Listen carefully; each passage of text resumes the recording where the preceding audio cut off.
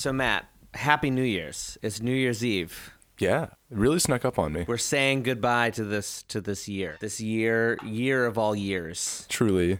And you and I have not spoken on this podcast on the air together for something like 18 months. It's been a while. Yeah, it's been a long, long while. But we are coming back with brand new episodes for what we're calling Season 2. And I just want to hop on with you, dude, and have a quick discussion about something that I'm like genuinely struggling with at this very moment. Okay. It's a real conundrum that I have. Okay, I'm really curious. I don't know what we're about to do.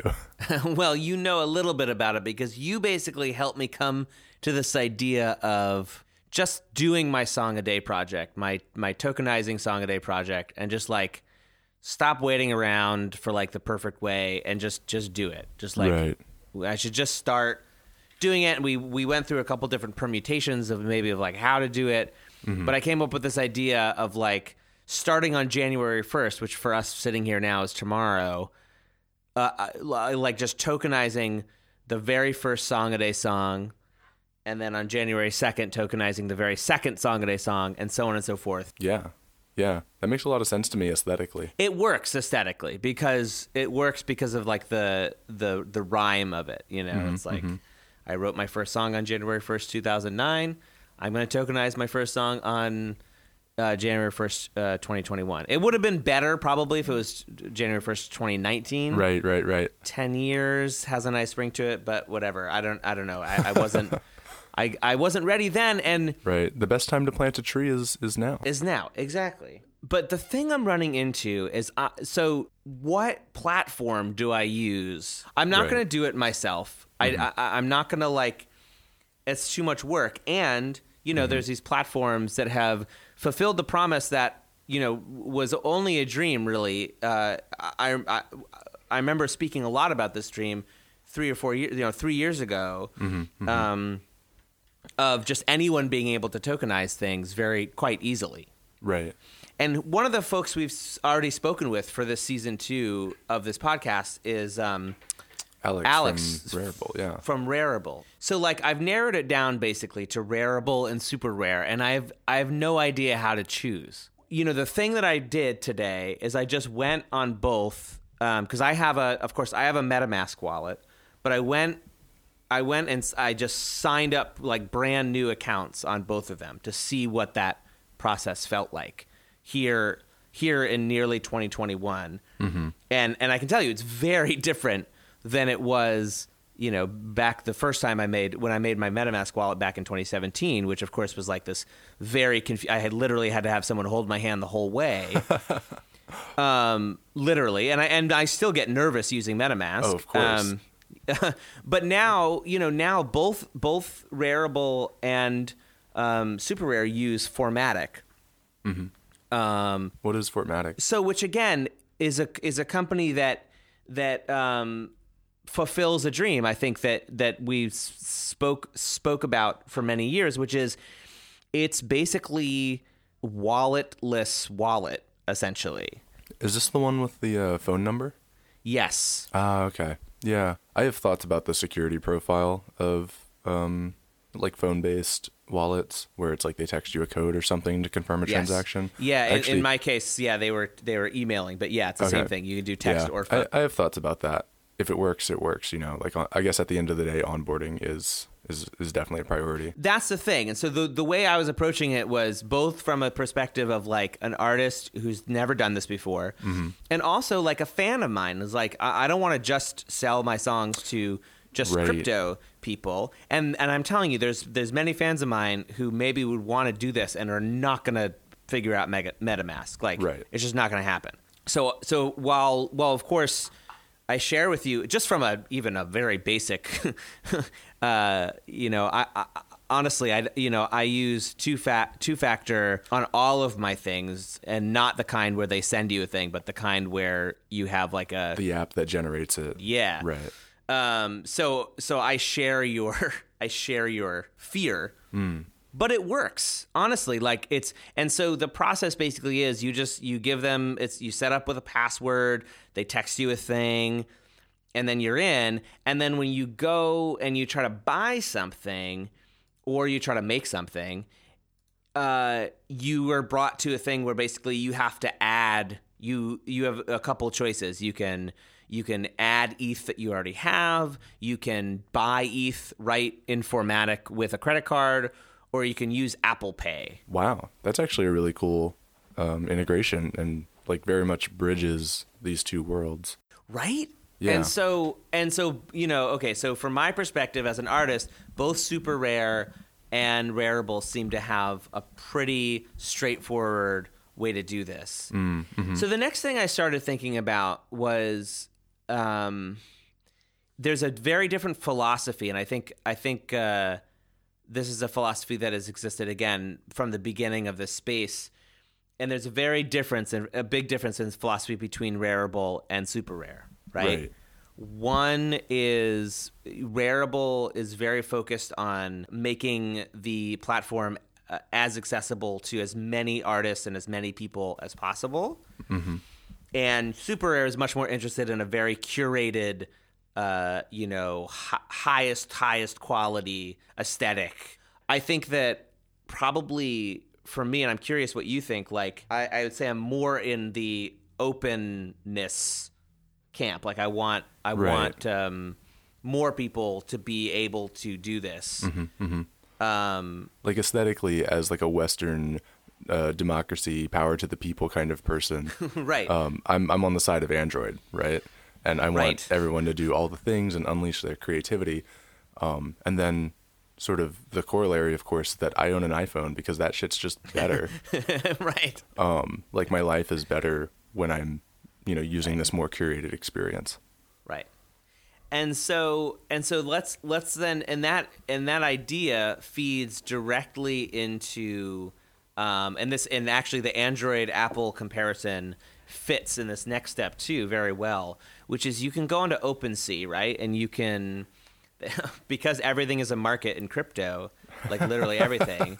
I mean, literally they are markets. So you can go into OpenSea and you can sort by the volume and the 7-day volume, the total volume, the average price of things sold, which is all interesting. The thing that I find the two that I find the most interesting are the number of owners to assets, like how many owners own how many assets, and what is the average price. Oh, interesting. So as you would expect, based on an Apple versus Android kind of thing, which between Rarible and Super Rare would you think has a higher average price? Oh, interesting. And it's sort of weighted by how many assets have been produced. Correct. That's really interesting. So which do you think, if you had to guess? Right. My gut sense of like where the question is leading is that Super Rare is going to have lower volume but a higher average price. Correct. But I would not be surprised if there is a standout on the Rarible side where someone permissionlessly is just like, I'm going to put this thing up, and it happens to be, a wild success. Right. That I can't speak to exactly, but let me give you some numbers. Super Rare has 2,332 owners, collectors, if you can think of them that way. Okay. For 16,340 pieces. 16,000 pieces. Okay. Yes, on Super Rare. Really interesting that there are only 2,000 something collectors then to me. That seems really interesting. Right? And the average price is 1.47 ETH. Wow. That's the average price, which is high. That's pretty high. Yeah. Now to Rarible doesn't give us a total assets on this site. And I think the reason for that might be because assets are just constantly being added because it's so open. Right. The way that feature almost certainly works is it's just counting the number of tokens that are stored in one specific NFT contract. Because Super Rare just has their one SUPR ERC 721 token. Right. Same with Rarible, the Rare, yeah. But I think on Rarible you can also just add arbitrary 721 contracts to the site. This is true, yeah. And so if you were to do a count, you would have to sum up all of these contracts as tokens, as well as like the default Rary ERC 721. Here's the interesting thing, though. I think we can infer. But that's just a guess. Yeah. We can infer by the number of owners how many assets we might think there might be on Rarible. Okay. Because while Super Rare has 2,332 owners to 16,000 assets, Rarible has 32,277 owners. That's the number of people that own Rary tokens as pieces. That's actually really wild.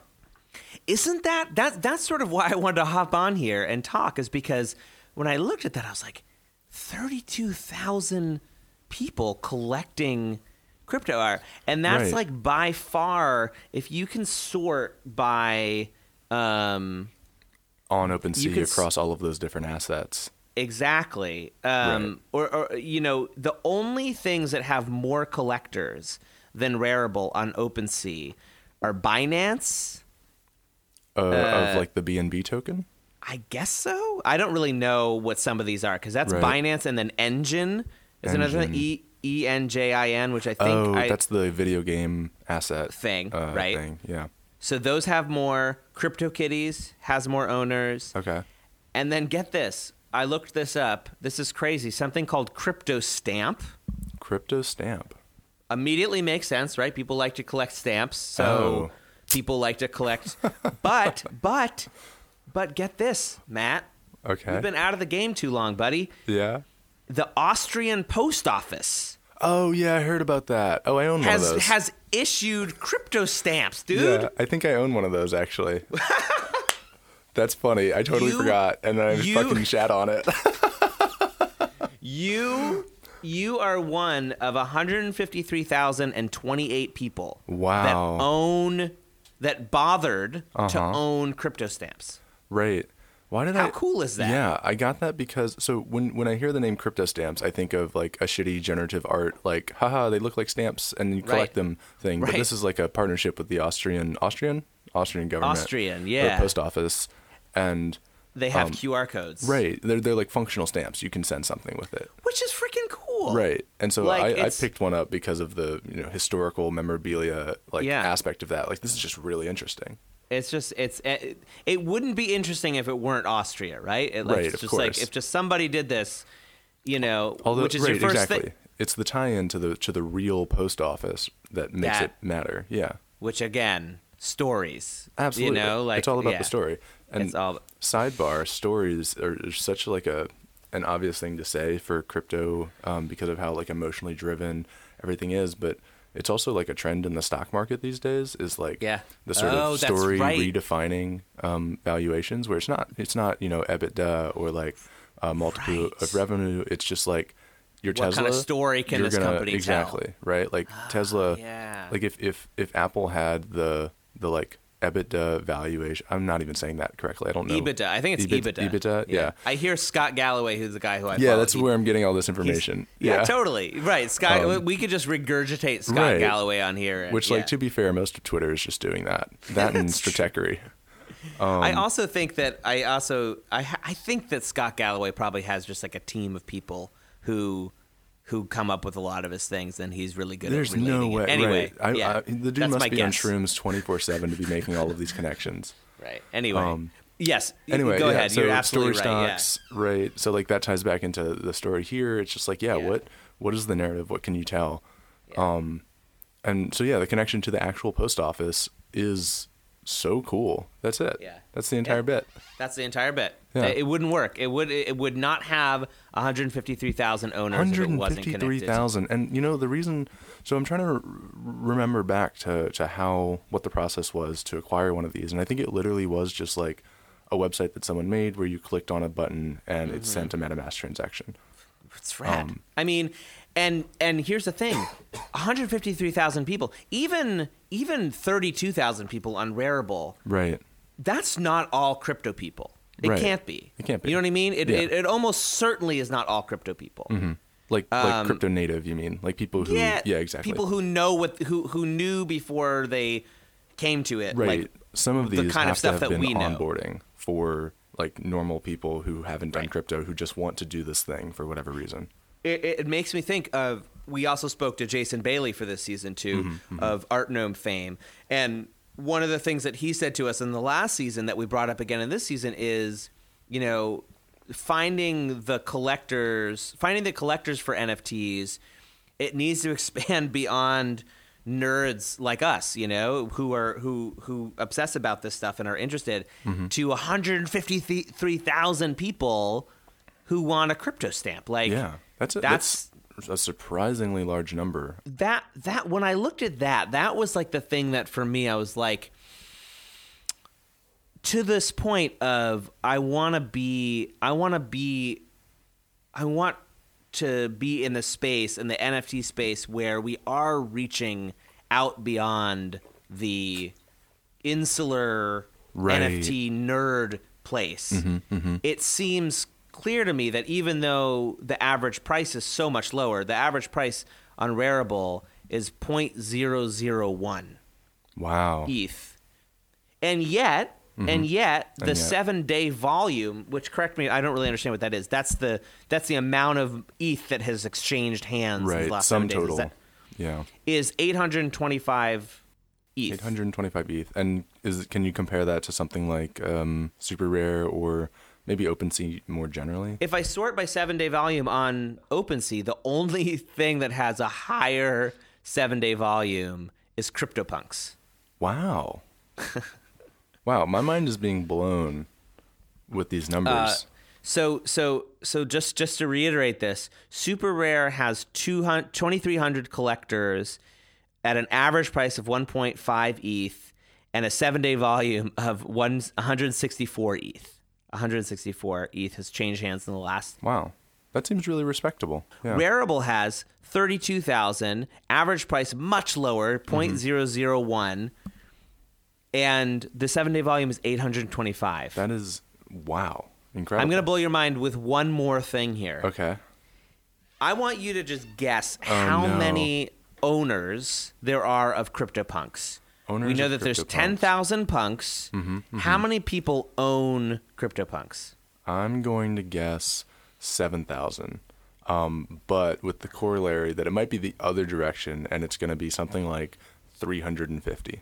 So your other direction hedge there was a smart bet, my friend, because it's 1,014 people. Wow. So 1,014 people own all 10,000. Right. I mean, I own one of them, so I'm one of those. You own what, like a couple? Yeah, like 5 or 6 now. And I bet a bunch of those are like dead accounts from the early days. Yes. And so that actually just increases that sort of the amplitude of this curve, where it's like even fewer people own fewer punks. That's really interesting. It is interesting, isn't it? Right. So, anyway, there's a great big world out there. But the volume on punks. Well, listen to this. The 7-day volume in punks. I mean, it seems like they had a banner week. Yeah, there was that huge sale of the attributeless punk. There's only 8 of those. 1,076 in the 7-day volume. 1,076 ETH. Wow. What is that in a number I understand? $793,000. Wow. Changed hands. Wow. I mean, for reference, Rarible had $608,000 change hands. Wow. Yeah.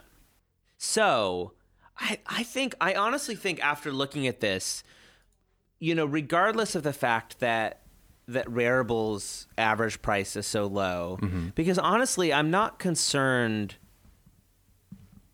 I would be more concerned with more people having access to these Song a Day songs. Like, right. I want a higher number of owners than I do a higher price per thing. Right. That to me is like the far more important metric. Yeah, that makes a lot of sense, especially as the creator and as someone who has a largely traditional audience. Exactly. One thing that bothers me about the not bothers me, but one thing that's worth noting about a site like Rarible or OpenSea, where everything is sort of aggregated and there's no like thematic there's no thematic ordering or thematic organizing. is that, you know, your song a day is hanging out next to arbitrary other thing. And it's not a highly contextual environment for your song a day tokens. Right. And that whole experience, when you generalize an experience across all things, you miss the mark for all of them, in a sense. Yeah, I hear and so that. that's something I worry about around aggregators like OpenSea, where like OpenSea is clearly not the place that I want to like view, like the OpenSea wallet is not the place where I want to view my art pieces. Right. And it won't be for any object that they carry, which isn't, you know, a huge deal. But if it's something like Rarible, it's the thing that your consumers are interacting with. It's what your fans are going to be using. That's just like worth taking into account as well. It is, although I will say I don't think that there is a site that exists that fixes that other than, of course, the site that you helped me make. Right. That's the alternative is you have to build your own. Well, but I think the dream here is, you know, step one, tokenize all the songs.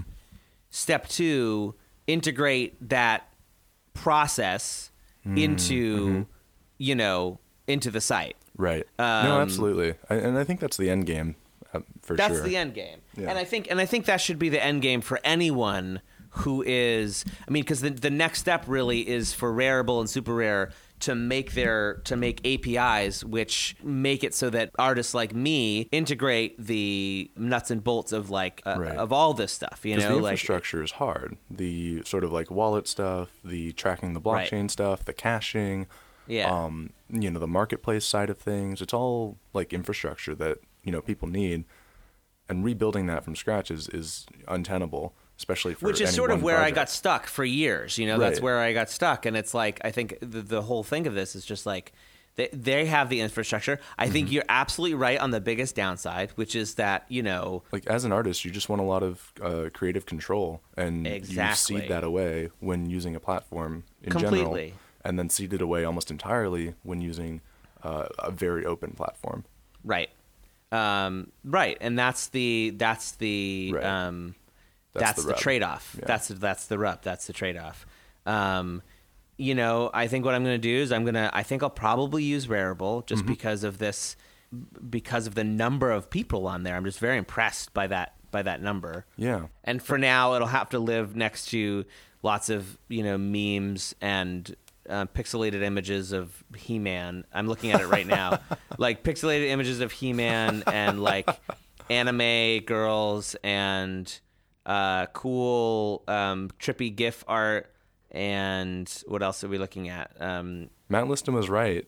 This is DeviantArt. It literally is DeviantArt, and so and like you said, you used to love DeviantArt, of like course, DeviantArt, you know. But I think that's a totally fine trade-off, right? Like you have to. For now, one must do something, and you know it's okay to do a sort of a progressive approach.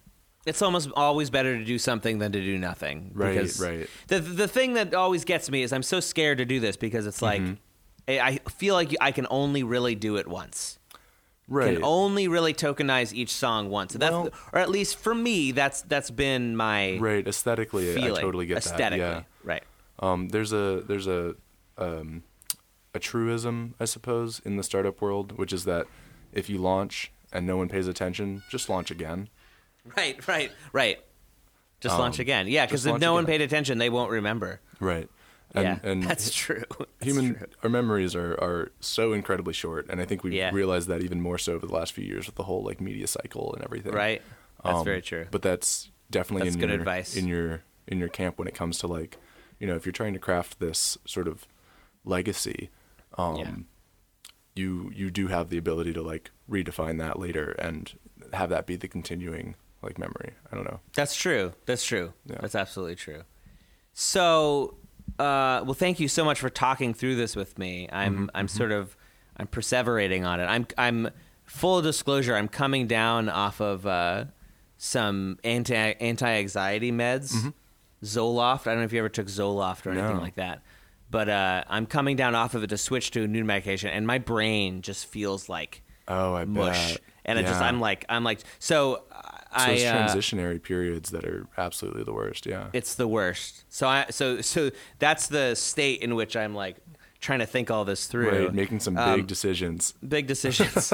But we are coming back. We are working hard on brand new episodes. They're going to have a completely new format. They're not going to sound like this. They're going to sound totally different.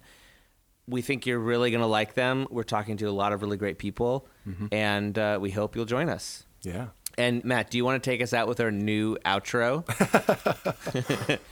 Matt has a new outro for us to come out with. I'm really worried about how frequently we use our new outro. Oh, no, we're going to use it all the time. Oh, no. I think we might just use it even just in the middle of things. It just might randomly... Well, remember, kids, get nifty. No, I hate myself. Oh, yeah. No.